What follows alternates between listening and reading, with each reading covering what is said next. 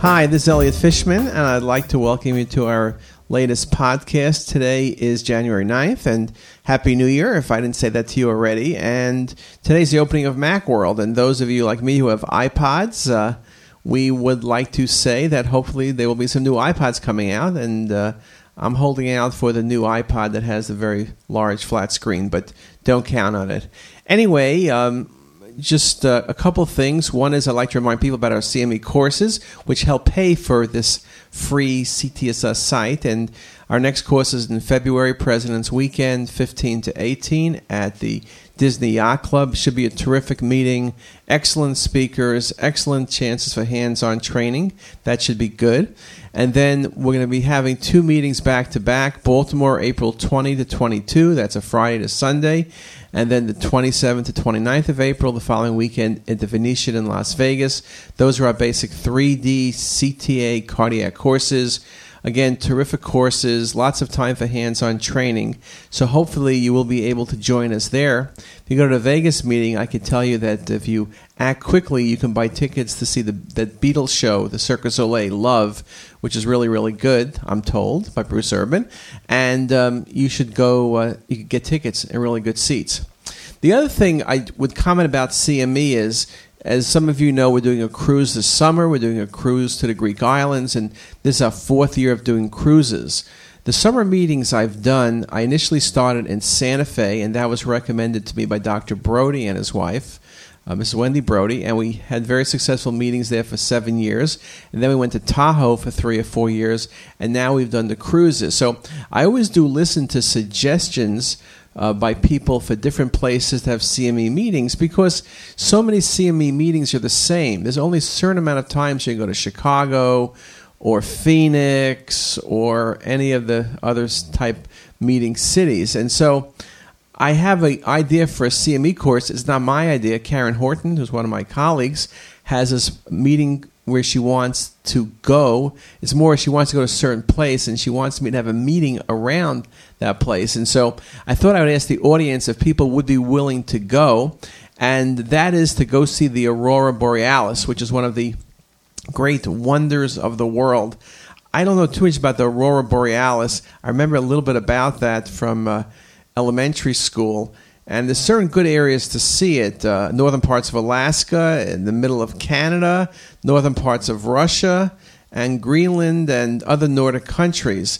Now, the downside is when the Aurora Borealis occurs, you can't exactly be positive. So you can kind of go to where it's supposed to be, and it may not happen. So it's very hard to predict days.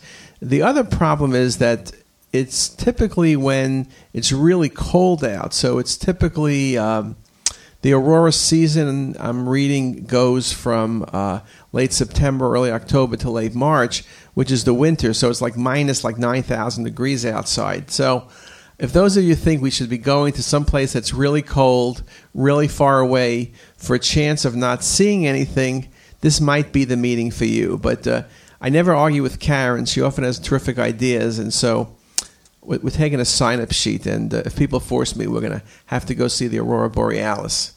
Anyway, other things, just a few notes about CTisus. One is that we've improved, expanded, done all sorts of wonderful things on the cardiac section, and it's on the front page. We have lots of different lectures now. We have lots of text material and lots of cases, and we'll continue to grow that. Again, cardiac CT is the hottest area, so we're trying to really put that on the front burner for us. We've added a lot of teaching files, a lot of video, a lot of neat things that people have requested. Again, if you have any comments, suggestions, ideas, let us know. We're doing vodcasts. We're also, over the next couple of weeks, going to open up a radio station. We're going to have a call-in show. It's going to be kind of like the Howard Stern show without any of the wild and crazy things, except wild and crazy radiology, I guess, where you'll be able to call in and we'll have a talk show. I'm not sure that's how Johnny Carson started, but it's something we're going to do. Other things that we will address, and I've had some requests in terms of podcasts. One thing we will address will be the use of saline flush, how to take advantage of it, the role of isosmolar contrast agent. There have been several recent articles suggesting that maybe Visipake isn't as good as it claims to be. Of course, those of you who use Visipake know it is as good as it claims to be. So there is, we can look at some of the articles that maybe are kind of creating a lot of noise. And again, it's not an uncommon thing, a lot of noise without a lot of fact. But it's something we can look at and look carefully at that, see what's going on. Also, one of the things, if you look at the podcast, and obviously if you're listening to this, you look at our podcast, I've been trying to do is interview people who are well-known in radiology.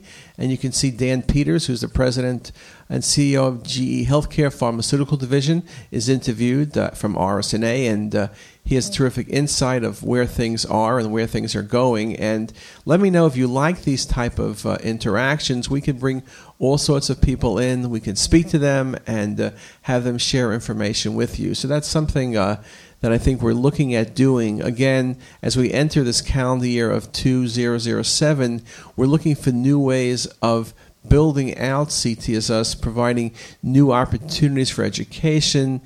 We are looking, and I always do consider the possibility of providing fixed CME credits. Again, it's not a trivial process, and it's one that involves outside institution, for example, the CME office at Hopkins. But many people do constantly request that we provide CME credits. Maybe it's something that we need to do, and it's something we'll look at. And again, as far as we go from CTisus, we tend to try to do whatever is interesting and try to look at new technologies. And I think within education, opportunities for new technologies are indeed coming to the surface. This Google era where you can find anything anywhere is something that we need to kind of build in a little bit to CTisus. I think CTisus is very well designed, but some of the things we've never been able to do, or we haven't really tried to do, has been indexing. So, for example, you can't type in the word hepatoma and see every image and see every article and every lecture that refers to hepatoma. And maybe that's something we will look at doing. It's doable, it's expensive and time-consuming and all those usual adjectives, but it's something that probably needs to be done. And we've spoken about this for a number of years, but it has not been our highest priority, but maybe we should move it up our priority list. Other things beyond that, we will look at some of the changes in CT scanners, look at some of the new detector arrays, whether it's dual source or potentially 256. Those are all things we're going to look at. And with that, I'll stop at this point and be speaking to you again real soon. Have a nice day.